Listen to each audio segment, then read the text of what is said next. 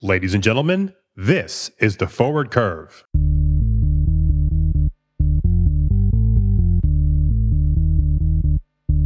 Hello and welcome to the Forward Curve, the weekly podcast covering the commodity markets and the global economy. Brought to you by Gold Street Advisors, the independent research and advisory firm. In today's episode, we talk about Bitcoin. Is it the new gold? I'm Christian Klavedetcher, and joining me will be our chief analyst, Robin Barr. Hey, Robin. Thanks for joining me again today. Thanks, Christian. Over the last few days, Bitcoin dropped below $40,000, erasing all the gains since Tesla announced it had invested $1.5 billion in the digital token. And this was the catalyst for the rally towards $65,000. It has coincided with comments from China's central bank, restating its regulatory position on digital currencies that it would not allow financial institutions to provide cryptocurrency services and warned investors against speculative trading in Bitcoin.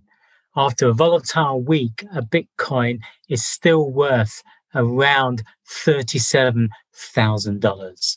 Quite a number. So it sounds like China doesn't quite like Bitcoin, does it?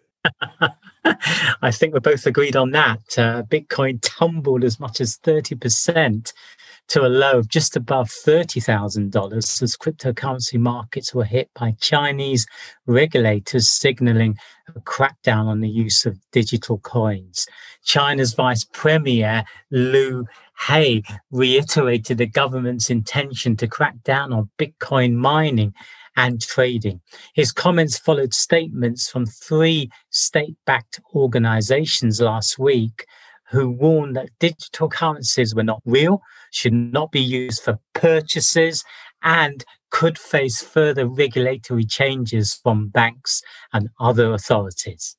You know, for all the effusive talk about Bitcoin, it seems people tend to overlook the huge energy consumption that it requires.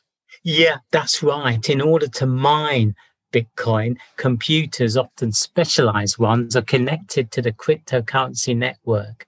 They have the job of verifying transactions made by people who send or receive Bitcoin.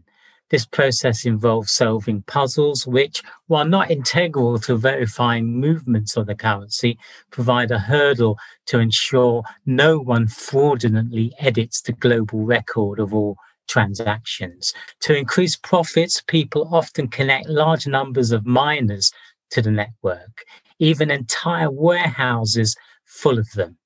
That uses lots of electricity because the computers are more or less constantly working to complete the puzzles.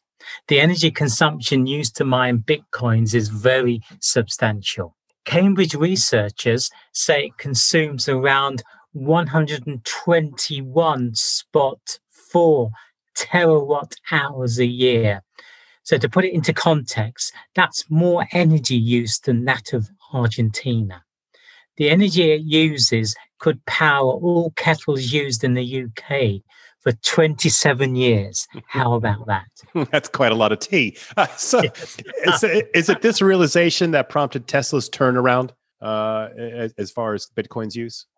Yeah, I think it must have been the trigger because Tesla has suspended customers' use of Bitcoin to purchase its vehicles. Elon Musk said last week that he had concerns about the use of fossil fuel for Bitcoin mining, particularly out of China, where it's all coal powered. He said that Tesla would not sell any Bitcoin and intends to use Bitcoin for transactions as soon as mining transitions to more sustainable energy, rather than using fossil fuels, particularly coal. He also said we are also looking at other cryptocurrencies that use less than 1% of Bitcoin's energy transaction. So he's looking around and looking for alternatives to Bitcoin. Gotcha. So is Bitcoin the new gold, Robin? It may be, but large parts of the crypto community, have held Bitcoin as the new gold, especially young investors who see it as a more worthwhile investment compared to bullion, which has earned Bitcoin the nickname Millennial Gold. That's quite nice. The recent sell-off looks to have driven investment flows into gold. a safe haven perceived as a hedge against inflation, and a centuries-old store of value, which we've discussed before here at the Forward Curve. That's right. So I also want to point out that gold is a very different thing to cryptocurrency. Absolutely.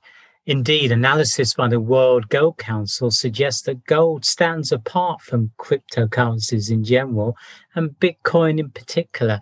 Gold is an effective, tried, and tested investment tool in portfolios. It has been a source of returns rivaling that of the stock market over various time horizons.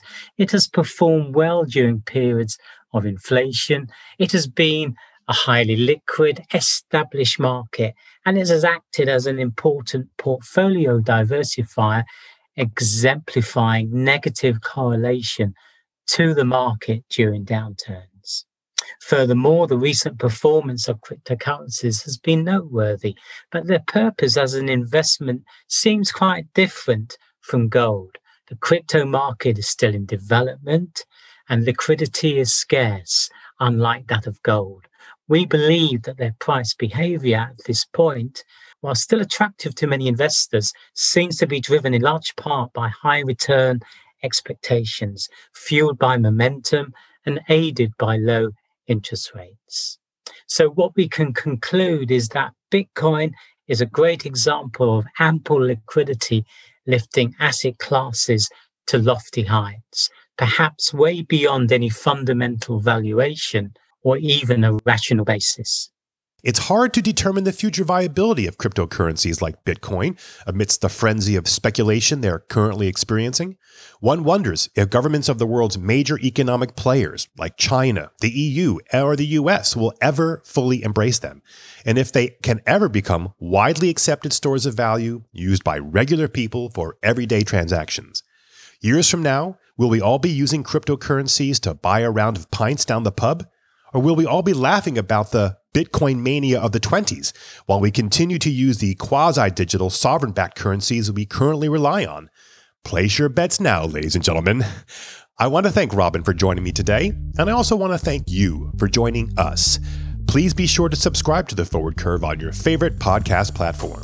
I'm Christian Klavedetcher, and on behalf of the Gold Street Advisors team, I thank you for listening. And remember to always keep an eye and ear on the forward curve.